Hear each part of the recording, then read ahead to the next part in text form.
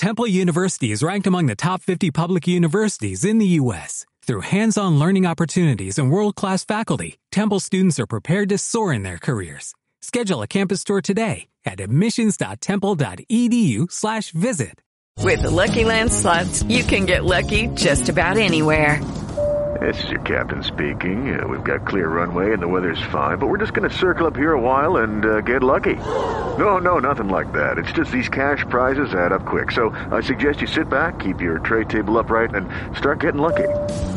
Play for free at LuckyLandSlots.com. Are you feeling lucky? No purchase necessary. Void where prohibited by law. 18+ terms and conditions apply. See website for details. The things don't happen. Well, I just dropped my mic. I'm quoted as saying I would rather be governed by the first 2,000 people in the Boston telephone directory than by the 2,000 people on the faculty of Harvard University. As government expands, liberty contracts. It's funny, sometimes American journalists talk about how bad a country is because people are lining up for food. That's a good thing. Personally, I think he missed his time. Please clap. It's the Ricochet Podcast with Peter Robinson and Rob Long. I'm James Lalix. Today we talk to Annika Rothstein in Caracas and John Yoo, probably from the lobby of a McDonald's. Let's have ourselves a podcast.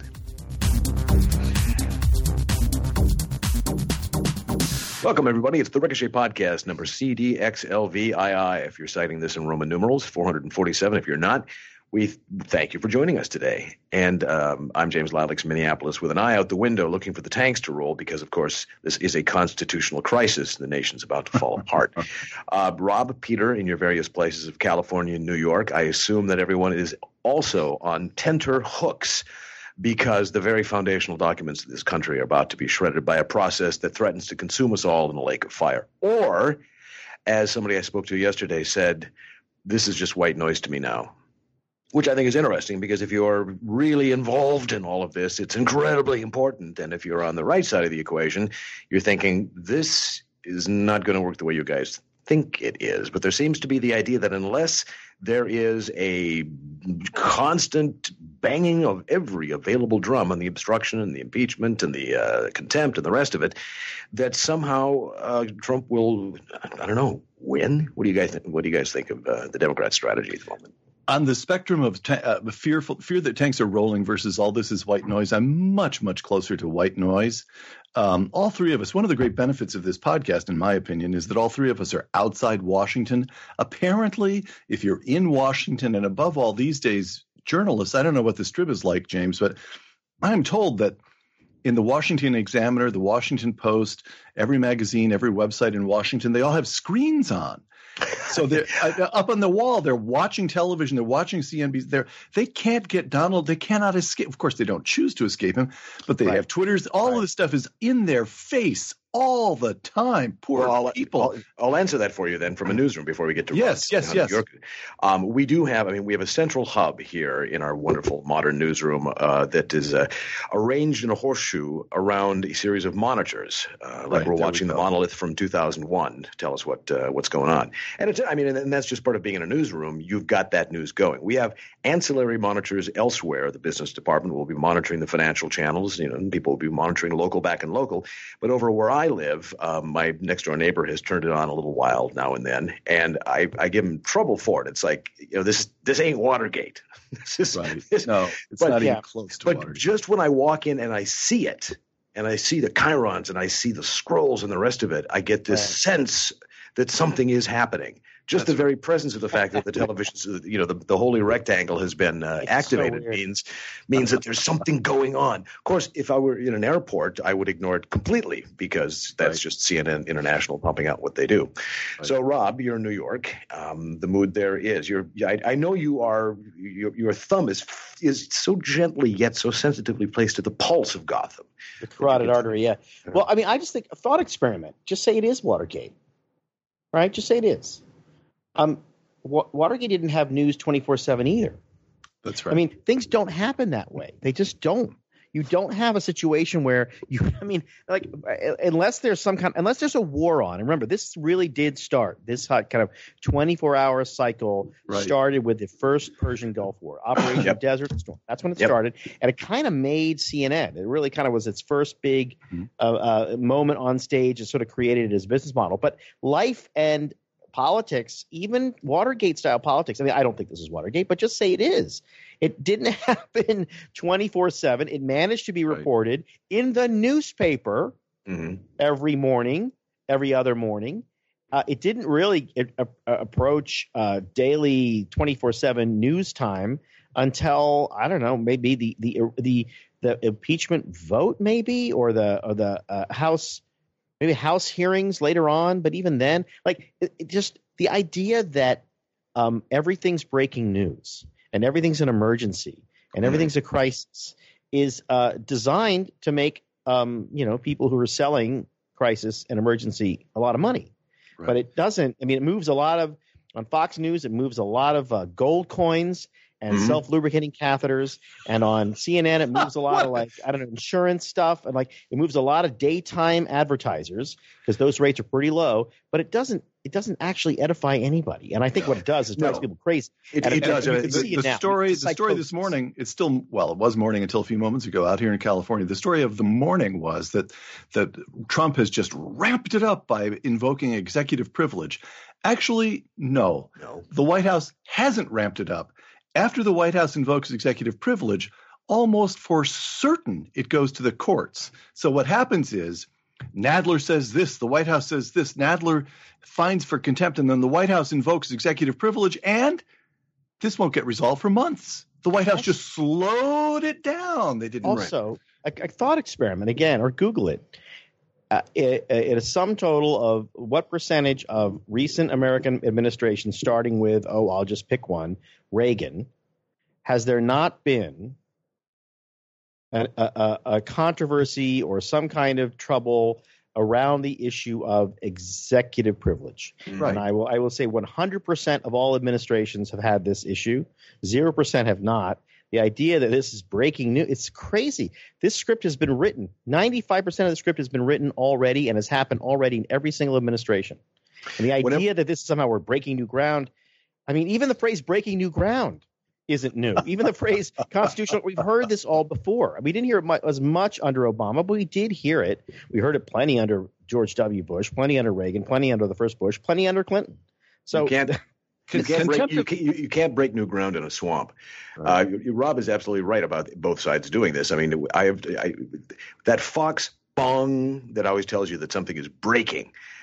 Years ago, I just learned to tune it out before I tuned out the channel entirely, because unless we have just sent, a carrier fleet to the Gulf and they're deploying, and the B-52s are going over Tehran, the bong of the breaking does not qualify. Yeah. But let's be honest on one. I mean, let's say pick any singular thing about the Obama administration that Republicans were angry about, be it Obamacare, the extra constitutional disbursement of funds there, or Obama, taking unto himself the right to make immigration as opposed to the powers that were granted specifically to the Congress, or droning a citizen without trial and killing him, etc. Let's say any of these things were occupying our minds to the extent to which Donald Trump's obstructionism is occupying the mind of the left. Would we be complaining if there was particular, detailed, incessant coverage of the issues on our television screens? I don't think that we would. I think we would say this is a necessary corrective. So I take Rob's point as true, but if we really believed that this was as important as it was, but the difference there is that Obama was in the wrong and Trump is in the right. Well, true. But I mean, I guess I would say I found it annoying and irritating when they would do it under George W. Bush. But yes. I guess if you're going to make a comparative kind of statement, I guess, it was during a war, so maybe it's like wartime. I don't know. Obama, I had, policy issues with him, and I had some ethical issues that I felt like were not properly addressed. I don't think the IRS investigations, which I'm still upset about, still angry about. I mean, I think the fact that no one went to prison for that is evidence enough that the deck is stacked for the other side. Since James is our conscience here, he can keep us honest on this. But I'm with Rob. I believe that what I find most irksome about the coverage of the Obama years is what wasn't covered. Yeah, right. The IRS, Lois Lerner, and the press gave that very scant coverage. The outrage, I really do think this is outrageous, is how little investigating and how little reporting the press did into drones that we kept firing on Pakistan and Afghanistan. And Obama, we won't torture people. No, but we'll kill them. We will kill them. We won't do rendition.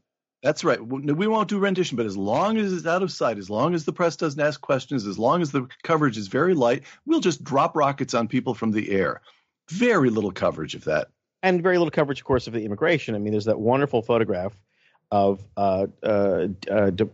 Secretary of Homeland Security, Jay Johnson, I think. Johnson, his last name Johnson? Jay Johnson. Jay. Jay. Walking along a detention center close to the Texas border, and behind what I guess you could call cages, there are children.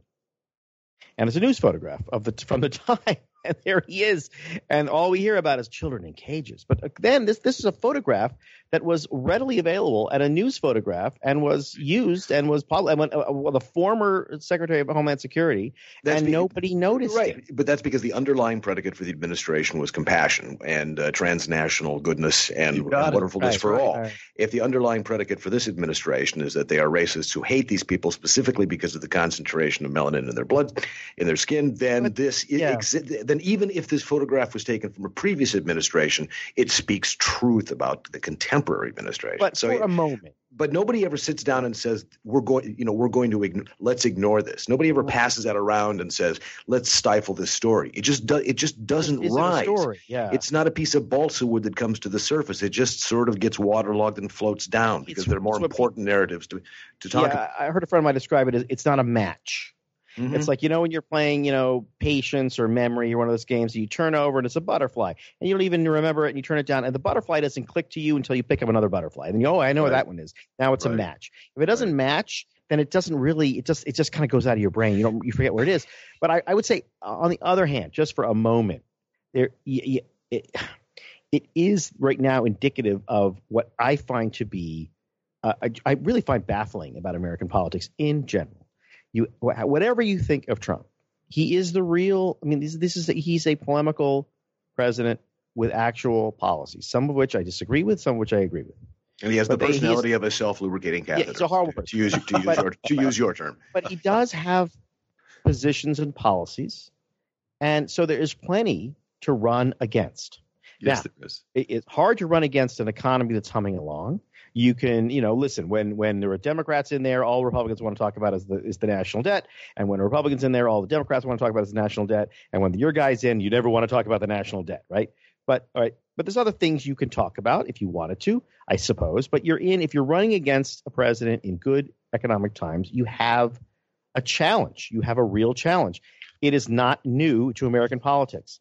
It is sometimes you're doomed. If you're Bob Dole in 1996, what are you going to do? Or Michael Dukakis in 88, or Mondale in 84, frankly, if you're John McCain in 2008, correct? Right? Economy's in the tank, and it's the reverse, right? Correct. So it's hard, but it's not as if it's impossible, and it's not as if this president has not given you a lot of room, and yet they insist on this complicated Jenga game of trying to topple him. Well, we've told this and this.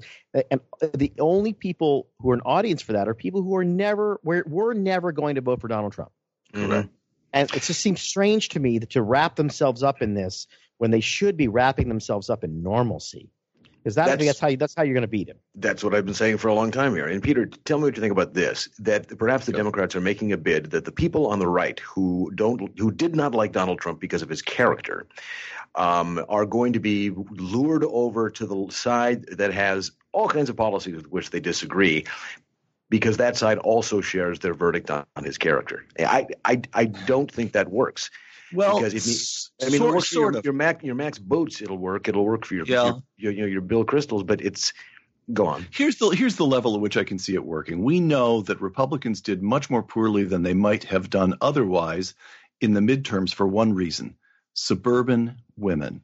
Right. These are typically many married women. I mentioned their marital status because married women tend to vote Republican.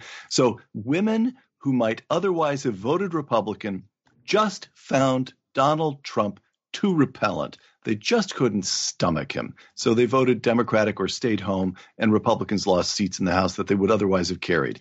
At that level, I can see some sense in what the Democrats in Congress are doing.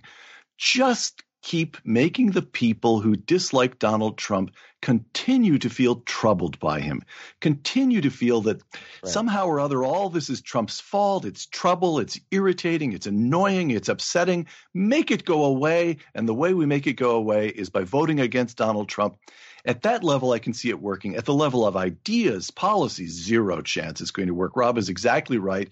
They're not going to persuade anyone who wasn't already with them in terms of policy. But I can see just keeping pressure on. With Lucky Land Slots, you can get lucky just about anywhere. Dearly beloved, we are gathered here today to... Has anyone seen the bride and groom? Sorry, we're here. We were getting lucky in the limo and we lost track of time. No, Lucky Land Casino, with cash prizes that add up quicker than a guest registry. In that case, I pronounce you lucky. Play for free at LuckyLandSlots.com. Daily bonuses are waiting. No purchase necessary. Void where prohibited by law. 18+. Terms and conditions apply. See website for details. It is Ryan here, and I have a question for you. What do you do when you win? Like, are you a fist pumper, a woohooer, a hand clapper, a high fiver? I kind of like the high five, but if you want to hone in on those winning moves, check out Chumba Casino. At ChumbaCasino.com, choose from hundreds of social casino style games for your chance to redeem serious cash prizes. There are new game releases weekly, plus free daily bonuses. So don't wait. Start having the most fun ever at ChumbaCasino.com. No purchase necessary. VGW. Void where prohibited by law. See terms and conditions. 18+. Okay, round two. Name something that's not boring. A laundry? Ooh, a book club. Computer solitaire, huh? Ah, oh, sorry. We were looking for Chumba Casino. That's right. ChumbaCasino.com has over 100 casino-style games. Join today and play for free for your chance to redeem some serious prizes. ChumbaCasino.com. No purchase necessary. Void where prohibited by law. 18+. Terms and conditions apply. See website for details. Frankly, suburban women, one particular Republican constituency. That makes some sense to me. Maybe they just got that out of the way in the midterm, Rob. Well, yes, that was the character election. Yeah, I think that's a fair argument. But I still think that your problem with that is that you are instead of normalizing him, you are normalizing the opposition to him. And you're making that – I'm not making it seem normal, like you agree with it, but making it seem humdrum. And, of course, what new thing are they throwing at this guy? And there's a point at which, they took a shot at him, a really big one, and they lost. And at that point, I just think good politics suggests you move on. Like the idea that you're going to no, we're going to sift through the ruins of the Mueller report and find something. We're going to sift through his income tax for the past 20 years and find something. We're going to sift through something a guy has been sifted through and has sifted himself through for years and years and years. Something is just, I think, it's part of my larger view of the world and people in general and human nature, which is there's something very strange about people when they look at something that's very, very hard to do and they act like, oh, that's easy. I'm not going to even think about that. And they find something very, very easy to do and they try to make that hard. And that is a way to avoid doing something that you're really lying to yourself about, right? I mean, there's theological arguments here and there's political arguments here. It is a hard thing. It is a hard thing to impeach a president. Well, they're trying to do that because they don't want to run against him. Question will be whether or not people think that in 2020, Donald Trump is a lumpy pillow or a pillow with a big rock in it. Because one of those you can get used to, and the other you can just never learn to acclimate yourself towards. Well, sleeping is like that. I mean, comfortable. You got to be comfortable, right? How many times do you say to yourself, "Oh, I'm not comfortable"? Well, you got to be comfortable. I've said that word 3 times because those are the 3 most important things for getting a good night's sleep. Comfort. If you would like the best sleep of your life, and who wouldn't? You need to be comfortable, and that's what all those sleeping pills are trying to do for you, right? But no, you don't need that. You just need bowl and branch sheets. Now, what makes Boll & Branch sheets unique is that each sheet is crafted from 100% organic cotton. That means, it means that the sheets not only feel incredible, but Boll & Branch sheets also look amazing. And since Boll & Branch sells exclusively online, you do not pay that expensive retail markup. That's half the price, twice the quality. You got to love these sheets, frankly. How do you know? Well, try them 30 nights. See for yourself. If you're not impressed, return them. Full refund. Boll & Branch has thousands of 5-star reviews from the New York Times and Forbes and the Wall Street Journal. They all rave about them. And how many U.S. presidents do you think have Boll & Branch sheets? 1, 2, 3 presidents. So there you go. I've had them for as long as we've been doing these. And unlike a lot of sheets that I've bought over the years that just become threadbare, these get better every time you wash them. So they start out as the most comfortable sheets you've ever had, and then wash by wash, month by month, year by year, they just get even better. So find out for yourself. Go to bollandbranch.com today, and you'll get $50 off your first set of sheets, plus free shipping in the U.S. But you got to use the promo code, which is Ricochet. That's right, $50 off plus free U.S. shipping right now at bollandbranch.com. That's spelled B-O-L-L and branch.com. Promo code Ricochet. bollandbranch.com. Promo code Ricochet. And our thanks for Boll & Branch, of course, for sponsoring the Ricochet podcast. And now we welcome back to the podcast Annika Rothstein. I've been handed a bio here, and it has some interesting little changes to it. Instead of saying she's a journalist, it says she's the journalist. And I'm not going to dispute that. It also says she's a lover of meat, freedom, and smooth cigars. And again, you're our nomination for Miss America 2019. You've been our woman in Caracas for the past several months now, and we've been following you on Twitter. It's a harrowing story. Before we go any farther, a lot of people listening to this podcast and in the comments are going to say, look, we've read what you've written. You've provided incredible testimony, great stories. I got a better view of Venezuela because of you. But for God's sakes, get out before something horrible happens. We worry about you. What do you say to those people when yet another story comes of what happens that perhaps the peril may exceed the information that the rest of us are getting? Well, I will say there's a limited amount of times that a woman can dodge a bullet. So they do have a point. And yes, I'm about to get out. Good. Before we get to it's about that time. Yeah. Before we get to the situation right now, which is not good, hasn't been good, gets worse. Tell us what happened to you. You got kidnapped. I got kidnapped. So I was attending a meeting with a couple of contacts.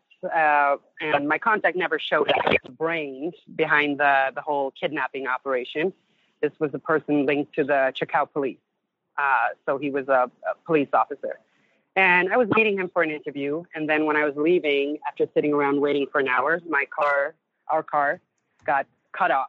And 3 men in feisty uniforms with automatic weapons stepped out of the car and grabbed me. 4 to 5 hour long, harrowing afternoon that went from bad to worse. From shock to shock. I was told that I was going to be put in the Sabine prison. And for anyone who doesn't know, that means not coming back, basically. It was described to me what they would do to me, very explicitly what type of torture is done to women in the Sabine prison. And then, magically, a solution was presented to me. And they said that the fine for what you have done is $20,000. So, in order to get out of the predicament I was in, I said, okay, I'll try and do what I can. And I was held prisoner while trying to find a solution, trying to come up with money, trying to, figure out what to do. And then 4 and 5 hours into it, suddenly more men show up with their weapons drawn. I have no idea what's going on. And then it's the feist. It's complicated, so bear with me. Telling me that the people who had kidnapped me were not actually feist officers, but that they are, and that they are now going to capture. They had captured 2 of the culprits, and that I was to come with them for a raid to find and identify the others. So I was put in the back of one of 4 feist trucks, and there are at least 20, 25 people there with automatic weapons. I can't even, you can't even imagine the sight in the middle of the night. And we speed off, and there's gunfire. There's an exchange of fire. 2 people are shot. 2 people are apprehended. 3 people are apprehended at what was supposed to be a drop-off site that the FICE had arranged. And then, that's just the start of what is 36 hours of identifying criminals, interrogation, drama, realizing that everyone you trusted in the city have betrayed you and sold you out. So that's the short version. Good Lord. How did you get back in? I mean, I want to come back to this, but how did you get back in? Because a little while ago, we heard the story of you being turned away at the airport, put back in the plane, and sent back to Paris. How did you get back in? Well, I'm famously, the woman who can't take no for an answer and who won't take a hint. So I came in through Colombia. Mm-hmm. And there are ways to get through Colombia, even having it through an answer. And so I did that. We're going to wait to read the whole account of your story because there's so much we have yet to hear from this, and I can't wait. And we don't want to, we want you to sell it for an awful lot of money. So let's leave a lot of detail. God, I hope so, because I am, as the FICE officer said, you're basically Santa Claus to these people. Well, yeah, this is, Patreon only gives out once a month, so this is really a case of GoFundMe. But the situation that we seem to be hearing right now is that perhaps the last uprising, they pulled the trigger a day too soon, that they had to go prematurely and it didn't work. Mm-hmm. And now everybody's going to be rounded up. What's the sense on the ground there? Well, that's true. What happened was that, as I've been told, they were supposed to do this May 1st. I mean, Guaido had planned a huge rally for May 1st, and that what took place outside La Carlota Air Base was supposed to happen midday on May 1st, but it happened 4 a.m. on April 30th because, they got word that Leopoldo Lopez was going to be moved to the Sabine prison. He has been in house arrest, of course, and he was going to be moved, and of course, never to be heard from again. So there was an operation in the background where officers, even Sabine officers, had accepted money in exchange for letting him free, and had gone with Guaido. And so everything that was supposed to happen on May 1st then happened at 4 a.m. And they were not prepared for it, obviously. I mean, it became, as I described, the IKEA of coups, sort of. It was dead on the ground. It was built to fail. So it was, it barely lasted a few hours because what they didn't have, the officers that were supposed to go with him, the part of the army that was expected to turn to Guaido didn't, because they could see, of course, that he didn't have the authority. He wasn't prepared. And the price for going with him is, it's the ultimate price. So they didn't. Hey, it's Rob Long in New York. Thanks for what an incredibly harrowing story. I hope they make a movie about it and you become a zillionaire. But before that happens, God willing. Yeah, the last time we talked, we were all waiting for a moment when American forces or American influence or support would either make a decisive move or not. It seemed to be that was scheduled for the May 1 coup. It didn't happen. Mm-hmm. There are a lot of American foreign policy, Secretary of State and Secretary of Defense kind of shrugging and saying, well, we did what we could. Meanwhile, there was an intervention, we'll say, in the region by the Russians in violation of the Monroe Doctrine. And that has also been put on ice. So if you could give us, what are the next 3 things? What should we be looking at to happen next there, with the proviso that it doesn't look like an American intervention of force is imminent? What game is everybody playing? Well, I mean, as far as I've been told, one of the reasons why this failed so miserably was, of course, had it succeeded. I mean, why those people are telling me, I can't swear to it, but what they are saying is, had it actually succeeded, you would have a military government now under Russia, meaning that the people that claim to have sided with Guaido actually had sold him out and had a deal with Russia behind the scenes, and that the plan was to remove Maduro and have Guaido be incredibly unprepared for what was coming next, and then put China in his place. And that, basically give them the head on the platter that everybody wants in the international community, which is Maduro. And it's business as usual, except for the military government. So what those people are saying is that, it's sort of a blessing in disguise in the sense that this was a rotten deal to begin with. So that's one thing. And the other now is that after all of this came to light and everyone saw that a lot of people were taking a lot of money and a lot of deals to sell their house, everything is shifting right now. So the head of the Sabine has been taken out and put in place. Another person has been put in place. That person is being shifted. Everything is being shifted. So I would say that Venezuela has never been more dangerous than it is right now, because no one knows who is where, who is loyal to whom, or if the deal that was made on a Monday is good on a Tuesday. And so everyone is very, very nervous. Annika, Peter Robinson here. That anticipates my question. Think back to Cuba. Fidel takes over in 1959. There's a period. There's several hundred executions. Living standards drop. 1 million Cubans leave for Florida. But after 2 years, 2.5, 3 years, a certain level of stagnation sets in, and it stays that way. So between Chavez and Maduro, Venezuela's been undergoing this slow rolling catastrophe for many years. Do you have the feeling that the people who were going to leave have left, and now that Maduro has stared down this latest attempt, he's in to stay? Are we at the stage now where things are becoming stagnant but stable? I would say that Maduro's fate is very uncertain. I mean, this failure was bigger than anyone could have anticipated. And having survived this, the regime having survived this, now shifting everything around, it's scarier. People lost hope.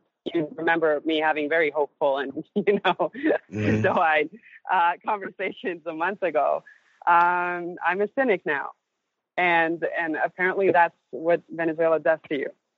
I mean, a few kidnappings in, and I'm getting kind of rough around the edges. So, Annika, what is there with regard to living standards, just medicine, food? Has the country bottomed out? Have the people who remain there got enough to live on? Or do you think things can continue to get worse still? They can still continue to get. Hey guys, it is Ryan. I'm not sure if you know this about me, but I'm a bit of a fun fanatic when I can. I like to work, but I like fun too. It's a thing. And now the truth is out there. I can tell you about my favorite place to have fun. Chumba Casino. They have hundreds of social casino style games to choose from with new games released each week. You can play for free anytime, anywhere. And each day brings a new chance to collect daily bonuses. So join me in the fun. Sign up now at ChumbaCasino.com. No purchase necessary. VGW Group. Void where prohibited by law. See terms and conditions. 18+. With Lucky Land Slots, you can get lucky just about anywhere. Dearly beloved, we are gathered here today to... Has anyone seen the bride and groom? Sorry, we're here. We were getting lucky in the limo and we lost track of time. No, Lucky Land Casino, with cash prizes that add up quicker than a guest registry. In that case, I pronounce you lucky. Play for free at LuckyLandSlots.com. Daily bonuses are waiting. No purchase necessary. Void where prohibited by law. 18+. Terms and conditions apply. See website for details. His karate lessons might not turn him into a black belt. Hi-ya! And even after band camp, he might not be the greatest musician. But with the 3% annual percentage yield you can earn on a PenFed premium online savings account, your goal of supporting his dreams... Thanks for everything, Mom and Dad. ...will always be worth it. Apply today at PenFed.org/savings. Federally insured by NCUA. $5 minimum to open account. To receive any advertised product, you must become a member of PenFed. PenFed's got great rates for everyone. Definitely still. I mean, I don't know what's below hell. I can't say. I don't have a word for the next level. But this like a majority for, at least 85, 95, 90% of people here already. But you can still hustle. People hustle still. There is a way of thinking, because you've had this dream of it's going to change. Right. And especially for the past 3 months, it's been new to people here. The rallies alone, the fact that there's been this, new guy on the scene, that the international community seems to care, the reason I've kept coming back is because for whatever reason, I fell in love with this country completely, like head over heels in love. And a lot of it has to do with the people that, for no good reason, no apparent reason, are hopeful, are good, are struggling. And when you see them lose hope, and when you meet people who are crying, literally crying in front of me, saying that, well, after this, what is there? Because it's going to close down even more. And no one is, people are trying to get visas. Visas are being denied. You can't get a passport. You can't get a driver's license. You can't get identification so you can leave. So the people who could leave have left. And the rest, what is there? Annika, last question before I'm bumming everybody. Yeah. No, this is. Yeah, I'm bummed out, actually. Yeah. Where I saw it going from a long time ago. This may sound like a stupid question. I want to talk to you when you get back and you've got a little space and distance to it. But, when you look at Havana today, you see a city that was beautiful, that was, the colonial architecture, the Beaux-Arts styles, and then it just was ossified, stuck in time, deteriorated, fell apart. But there was still a beauty there, and nothing replaced it except for some brutal Cuban buildings. In Caracas, is anything new? Have they built any new buildings? Do they paint any signs? Are there advertisements that the government hasn't put out that indicate some life outside the government sphere? Is there, or is just the sense that things got stuck and are now just falling apart bit by bit, day by day? Well, it's different from Cuba in some ways. I mean, I've spent some time in Havana as well, and it's not that. It's not that bad yet. No. Things are being developed, but when you say, is there life apart from the government, my answer is no, because this is happening. They have this word here, enchufados, which means people who are connected, doing business through connections to the government, which means there's still business. People are still making money. Those people, those enchufados, we identify by, they're driving the good cars. People point to the nice cars that are not, actively falling apart, and they say, oh, enchufado. And that means that this person has a link to the government. And he has a store, he has a restaurant, he has a hotel. Like, these people can still manage, but is anything, everything is part of the government, because you need to actively work with them and be in this system and know how to hustle with that in order to make your life work. And this is a city of hustlers. This is a country of hustlers. If you're not a hustler, you're a chump. Wait a minute. Something that was supposed to use centralized authority to benefit the people ends up only benefiting the people in the centralized authority? That can't be. Where have we seen it? Listen, Annika, tweet when you're on the way to tweet us when you're on the plane. Tweet when you land wherever you go. Keep everybody informed, because we want to know that you got out safe and you landed somewhere, and you can begin to write again about the story that you've experienced, because it's a tremendous one. And we thank you for coming on Ricochet and telling the tales. And we'll read every word of what you put up next. Thank you. Take care. All right. Stay safe. Bye-bye. Oy, Gewalt. Oh, yeah. I mean, I just – what it must be like to be in a country in turmoil in which there's a great amount of lawlessness, and then you're staring down the barrel of a gun. Yeah. It's extraordinary. It really is. And it makes you wonder that there's no lessons to be drawn from that from America, right? There's absolutely no lessons whatsoever we can talk about the dangers of centralized authority and charismatic leadership and the rest of it and all the other things. So, did we dodge that with FDR? Who knows? Well, but I mean, I'm still worried about climate change, James. Yeah, me too, terribly so. But it's like today I was listening to the clip of AOC and Bernie talking about using the post office as a banking facility. Wouldn't that be wonderful? Wouldn't that be absolutely great? I mean, I love my local post office. It's filled with very nice people who are doing a great job at taking things from you and putting them elsewhere so they go someplace else cheaply. I like that. But there's just this sort of decrepitude about the entire building that you don't find in a modern post office or in a modern bank, which are shiny and fighting and the rest of it. It's also, it used to be. It was there was a banking component to the post office about 100 years ago. Well, there used to be the oldest idea in the world. Post office savings. And the Japanese do it quite well. And the English do it. Yeah. Yep. I remember reading about some sort of crisis of Japanese postal receipts or something like that because the population was graying and only little and all the rest of it. But I don't know, the current system we have today, if we want to backstop it with the federal government and extend credit to people who don't have the best, who is actually going to pay for the overdrafts and the stuff that doesn't get paid for? I tend to think it might be us. And that's maybe a debate that we ought to have about. But in the meantime, when it comes to credit and it comes to buying things and cards and the rest of it, what if you got zero,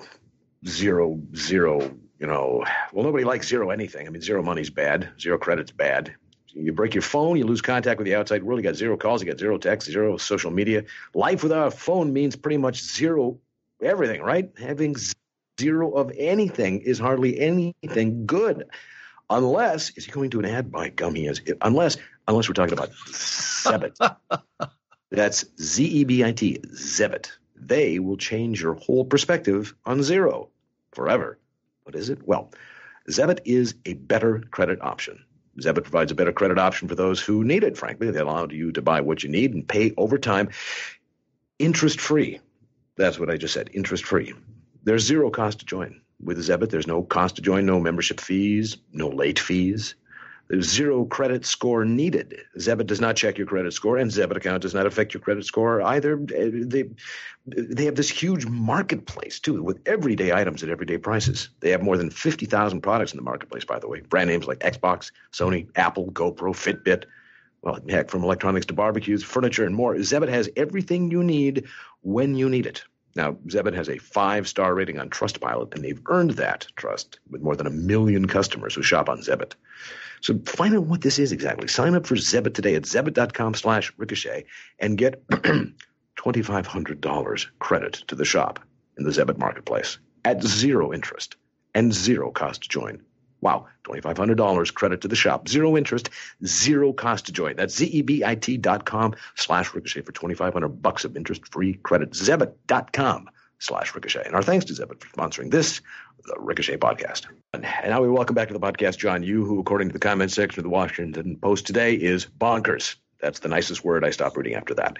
John is professor of law at Berkeley's Bolt Hall School of Law, visiting fellow at the Hoover Institution, co-host of both the wildly popular Law Talk with Epstein and You podcast and Hoover's newly minted Pacific Century podcast, both of which I might add are available right here on Ricochet. When he's not teaching or podcasting, Professor Yoo is the chief evangelist, we must mention this again, for McDonald's McRib sandwich, which he is endeavoring to have year-round, subsidized, and some other thing. Maybe he will even endeavor someday to tell us what's in it. John, here's a clip. Listen to this. Every single day, whether it's obstruction of having people come to the table with facts, ignoring subpoenas and the rest, every single day, the president is making a case. He's becoming self-impeachable. Okay, John, self-impeach. Do you go blind or get hair on your palms, which or both? What does it mean? Never heard of self-impeach before. I mean, this wouldn't be the first time I heard a member of the Democratic House insert a new clause into the Constitution that wasn't there.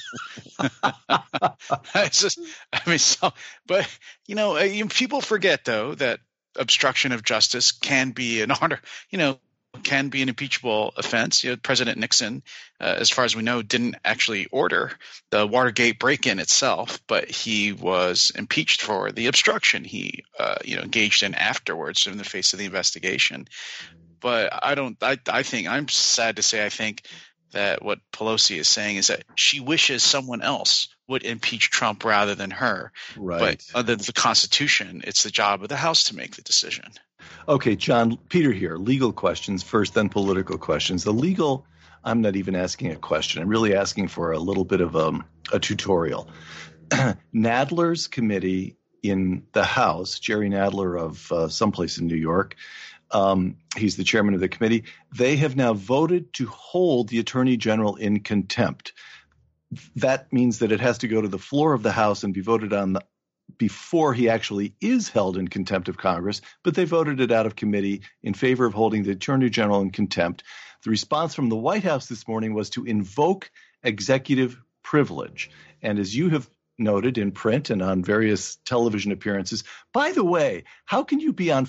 No, this is. I gotta say, I think I've achieved the impossible. One day, I was on Fox, CNN, NPR, and the Washington Post. Whoa. Even Rob Long cannot achieve. Well, I have a job. I mean, do you have a job? What do you do? Like, he has tenure. That's better than a job. You just have somebody, you have a publicist letting everybody know you are in full hair and makeup all the time.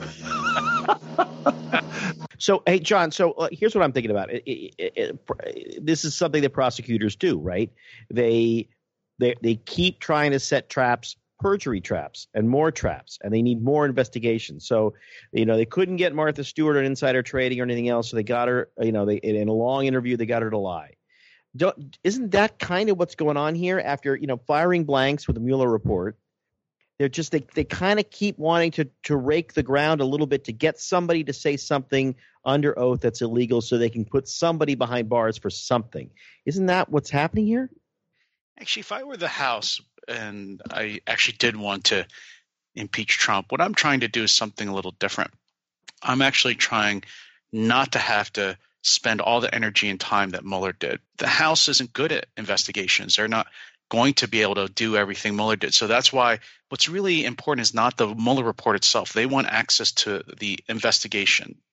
They want all the transcripts of all the interviews. They want all the evidence. That they want to just go over the same stuff that Mueller did, because they don't want to spend that much time and energy doing it. I mean, look, I was a Hill staffer. We're fundamentally lazy.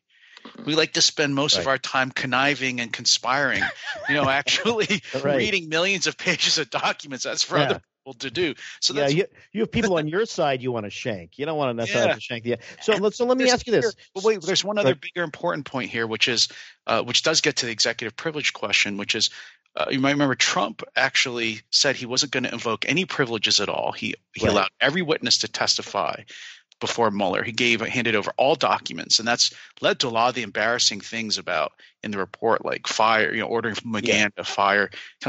All those privileges can be re-invoked against Congress. So Trump could say, okay, well, I'm not going to, as he is saying, I'm not going to make McGahn available to Congress. So if Congress really wants to get the really damaging, dirty, juicy stuff that Mueller got, the only way they're going to get it is if they can get access to Mueller's files. Right, but now Trump has exercised executive privilege on some things, and we are once again having this argument or debate about what executive privilege constitutes, what the executive is allowed to do, what they aren't allowed to do. And it seems to me, and we were talking about this before you got on, that this has happened in every administration in which I've been, even a young adult.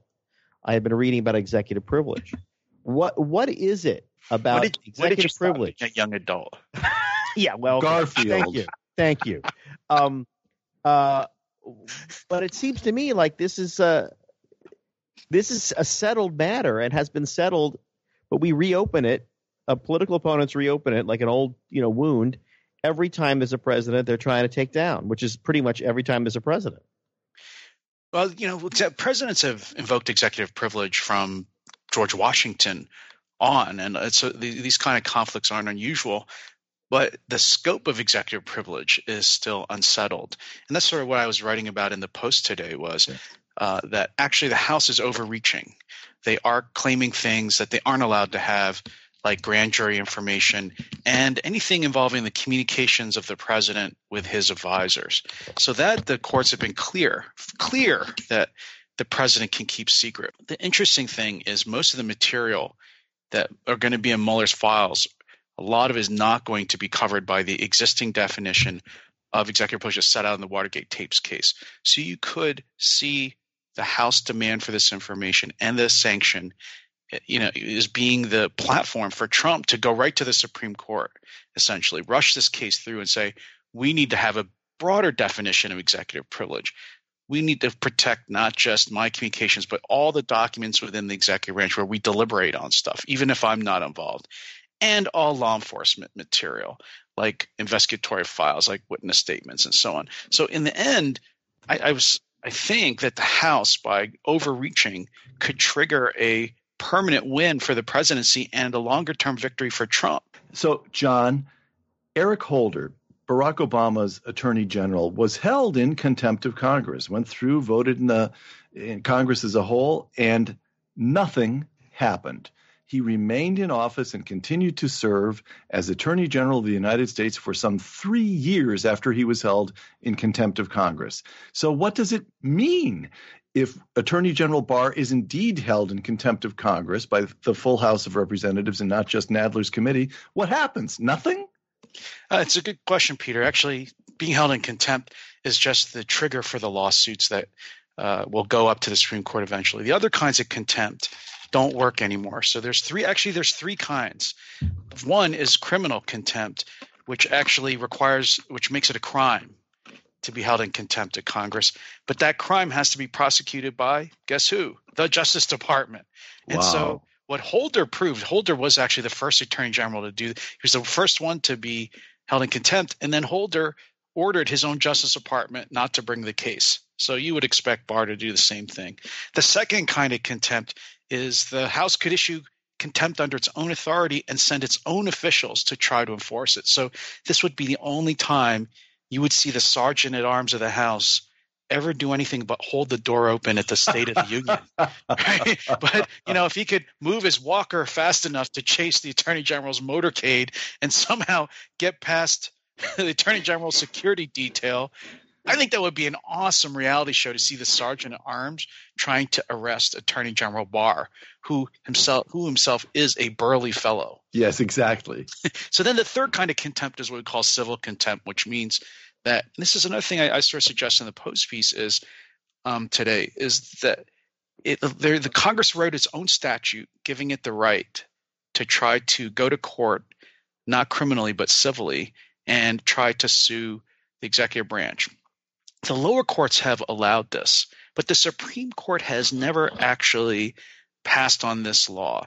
And so I could easily see the Supreme Court saying, if they're not going to say executive privilege is really broad, we're going to, the Trump may use this as the opportunity to broaden the theory of privilege.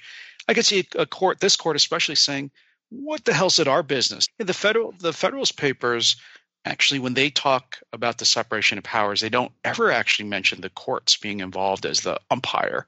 It says each branch has its own powers. And then James Madison says in Federalist 51, he says, we expect, quote, ambition to counteract ambition, unquote. Mm-hmm. They expect the branches to fight with their own powers. And Congress has a lot of powers, like the power of the purse. If you're Pelosi, why not just say we're going to shut the government down in the election year and make the economy worse? Good luck in getting reelected. And why don't you hand over the papers now? So when I worked on the Hill, we actually always got the information we wanted in the end, but it was because we were willing to use all kinds of other tools to pry it loose. Hey, John, Peter here with one last question, and it is this: when you're not appearing on television, if you appear in the classroom, or so I'm told. Is there a time when he doesn't? I mean, you mean that 10 minutes a month? His online biography at the University of California at Berkeley Law School claims that Professor Yu is indeed a professor. Here's the question. Donald Trump has been in office for a couple of years now. The economy is booming. Everybody's sort of gotten used to the idea that he's going to tweet this and tweet that, and that the Democrats are going to be outraged by whatever, blah, blah, blah, blah. But he's been in office for a long time. The economy is booming, and the Mueller report was a dud. Do you notice any change in the way your students and your colleagues at Cal Berkeley think about and talk about the chief executive? Oh, no, they still hate Trump. I think they're still in a state of depression about the Mueller report. I think everybody expected Mueller to find something, and people are dumbfounded. Totally. I love it. It's great. It's almost as quiet now as it was the night of the election. All right, last question before we go, John. And these guys have been pussyfooting around this for the entire thing. And frankly, I'm tired of all this just blasé, weak sauce, dishwater talk here. I want to get down to the real issue. When you order the McRib from the touchscreen at McDonald's, do you use your finger because that's what you use to pick the food up with? I use my knuckle. I was just in McDonald's yesterday. I don't really like the touch screen, but they didn't have the McRib yesterday. So I ordered, none of you have actually been in a McDonald's lately, I bet, because right now they're running an outrageous 2 for $5 promotion. And so I got a Big Mac and a Quarter Pounder with cheese. This is the man who appeared on 3 television programs and NPR. What sort of tell us that he's a regular Joe? What sort of How do you think I man stand listening to all these hosts ask their questions? I'm just right when you see me on TV. You have fries. Earlier, right. What sort of man of the people nonsense is this? I know you're showing up in a tux with your hair carefully pomaded, and you've got your pancake makeup from the studio still on, and somehow you're casting aspersions on me here in the heartland where real America is, that I don't go to a McDonald's. It is true. When we are on the cruise ship, I often have a tuxedo on it, and I noticed, James, you like it. You favor the yellow tank tops that were banned after the 1970s. It's been great talking to you today, John Yoo. John Yoo, of course, read his piece in the Washington Post. We'll link to it, and goodbye. See you later, John. So long, John. See you on television. Yeah, I know. That's where you live now. John is dead wrong, though. Don't have that yellow tank top anymore. I've got yellow shirts, though, because if you're going on a tropical cruise, why not wear something bright, like the sun, like the culture itself? Magenta, fuchsia, tangerine, all kinds of hues. I got them, and I like them. People say you look like a tropical flower. Well, okay, you know what? On vacation, that's not such a bad thing. Flowers are beautiful, are they not? And you know what? Your mother likes flowers, too. She really does. And, Mother's Day is coming up fast. So shop like a pro this Mother's Day. I mean, where would you be without your mom, right? Where would you be? You would not exist. So what you have to do is find some way to say thank you. And there's, all kinds of things you can do. The handwritten note is great. The gluing a little Maxim and macaroni letters on a piece of board like you did in Cub Scouts, that's fine too. But flowers as a component of your gift are absolutely indispensable. So what I got from Pro Flowers was extraordinary. I got this wonderful box, which I almost wished that if my mom, God rest her, was still alive, I could have just wrapped up that box in paper and given it to her as a gift, because unboxing it is a wonderful experience. You open it up, there are your flowers perfectly preserved. There's not a petal loose. They're fresh, they're fragrant, and they come in a vase as well. So you can get it right in. Cut them off. You add a little special powder that keeps them alive, and within a minute, you have gone from a box to a gift that's absolutely gorgeous. Now, of course, you can order something else if you like. I had the roses, and man, they're still around too. 2 weeks later, Pro Flowers lets you choose from a variety of bouquets and unique vases that suit every mom's style. So just simply select the delivery date you want. Pro Flowers carefully packages your flowers and delivers them fresh from the farm. And express delivery means flowers stay fresh. Right now, get 1 dozen assorted roses for $19.99. Now, double the roses and get a premium vase for just $9.99 more. How? Well, you visit proflowers.com. Proflowers.com. Click on the microphone in the upper right corner and enter the code RICOCHET. That's proflowers.com. Click the microphone, code RICOCHET. Mother's Day is May 12th, so don't wait. Order like a pro and get this amazing rose deal to thank all the moms in your life. And bookmark proflowers.com, too, because there's going to be times coming forward you're going to want to send flowers as well. And it's the best place to do it. Our thanks to Pro Flowers for sponsoring this, the Ricochet Podcast. Well, gentlemen, before we close up here, another episode of a show I did not know necessarily. We should get a theme for this. Democrats run for president. I think it's up to 27 of them for now. Biden way up.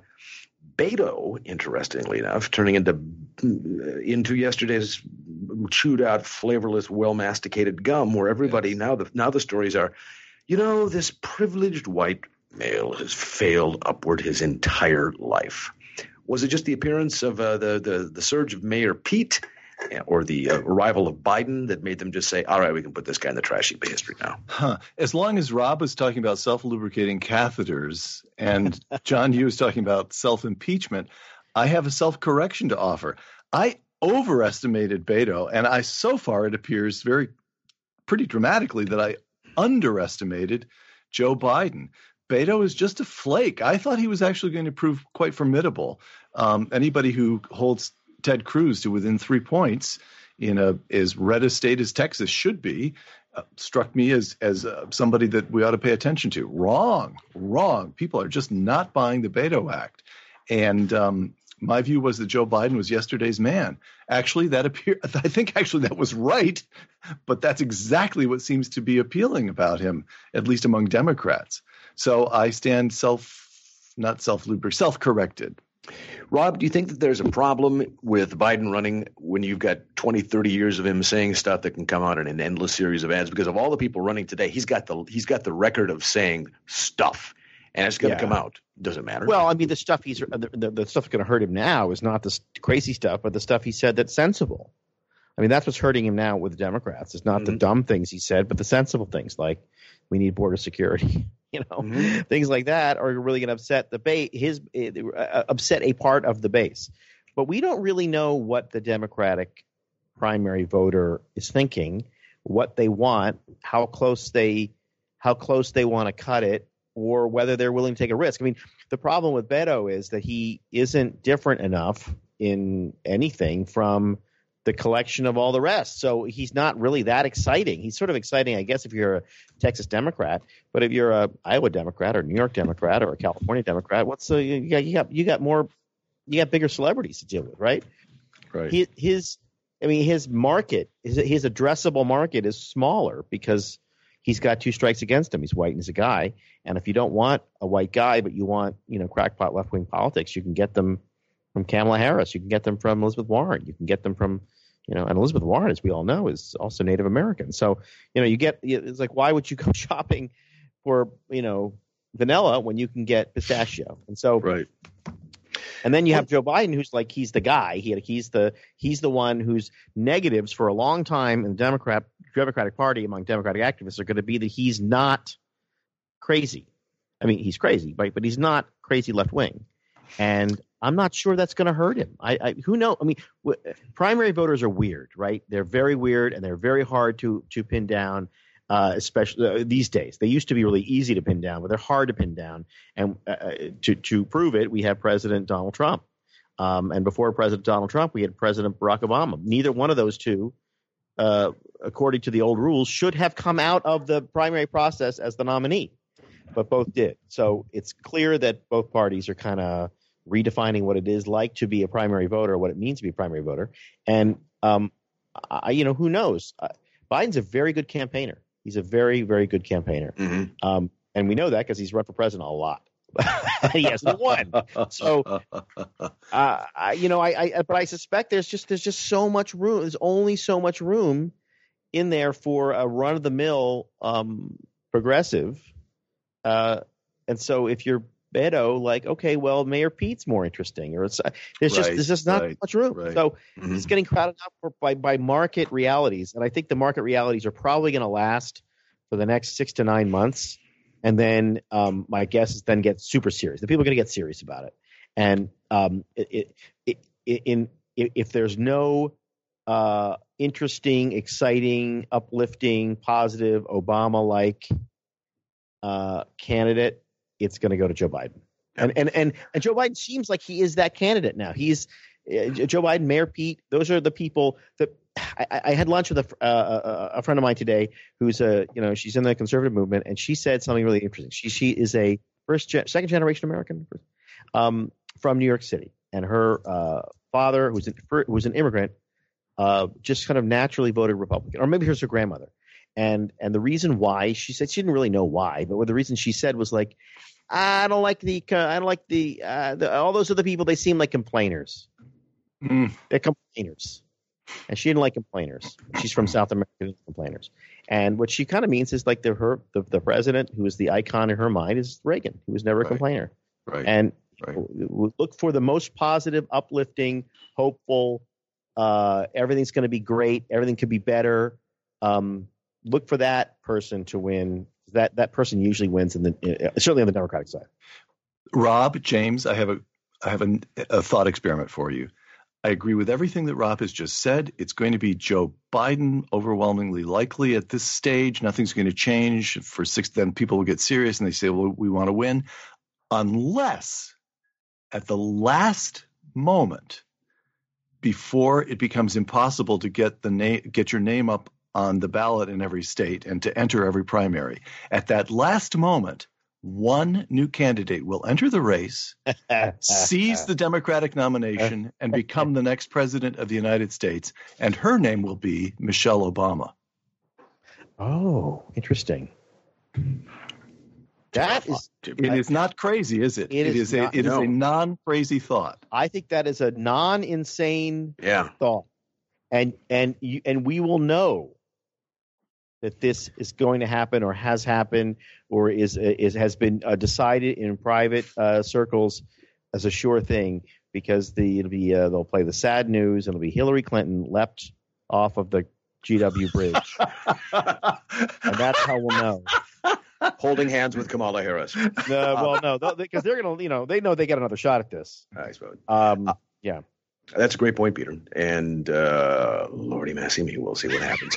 Peter has one more question for Rob, by the way. Something he's no. I see. Yes, I do. Okay, so here's the thing, James. First of all, I'm going to ask this question. Sausage. How is it made? Let everybody see exactly how it is. He said, attempting to do formatics and close the show. Peter, go on. Okay, so I want James to critique the question. Here's the thing. I grew up in upstate New York, and all my life growing up, the city, New York City, was cool. I am also of a generation in which every industry that I cared about, and I am a pre-Silicon Valley. So Manhattan is still. Let me stop you right there. Stop you right there. One of the industries that you care about are the sponsors of our show. Go. If you go ahead and say everything you say, after which I say the sponsors, people tune out.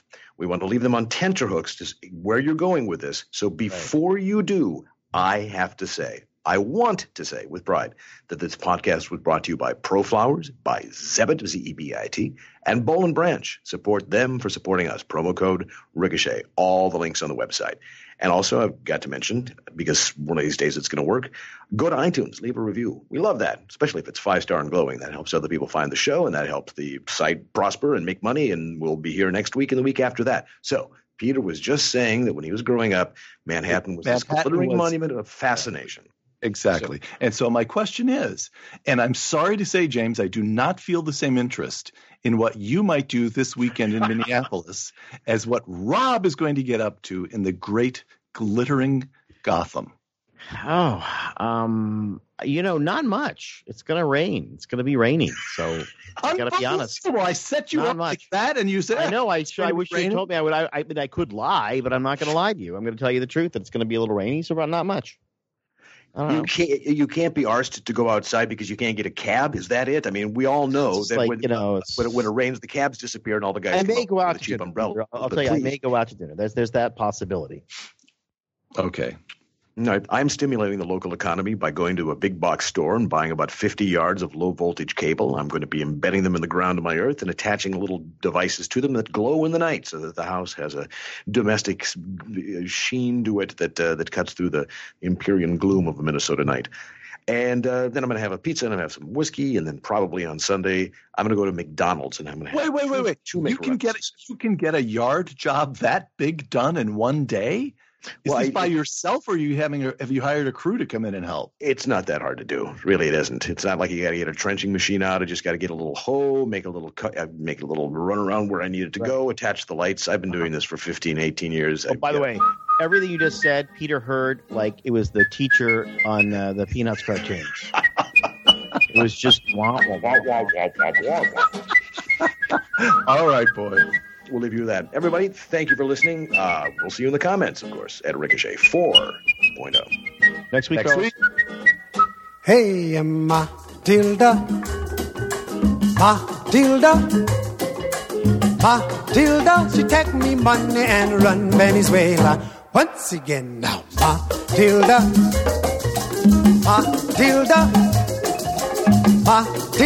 She take me money and run Venezuela. $500 friends I lost. Woman even sell me cat and horse. Hey, Matilda, she take me money and run Venezuela.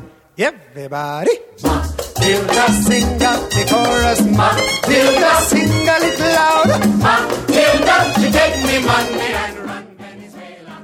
Once again now, Matilda, going round the corner. Matilda, sing out the chorus. Matilda, she take me money and run Venezuela. Well, the money was to buy me house and land. Then she got a serious plan. Hey, Matilda, she take me money and run Venezuela. Everybody. Matilda. Matilda. Matilda, she take me money and run Venezuela. Once again now. Matilda, right down the corner. Matilda. Matilda, she take me money and run Venezuela. Well, the money was just inside me bed, stuck up in a pillow beneath me head. Don't you know? Matilda, she found me money. Everybody. Matilda. Matilda. Matilda, she take me money and run Venezuela. Once again now. Matilda. I don't take clients who don't know. Matilda, she take me money. Remember that, Peter? Women over 40.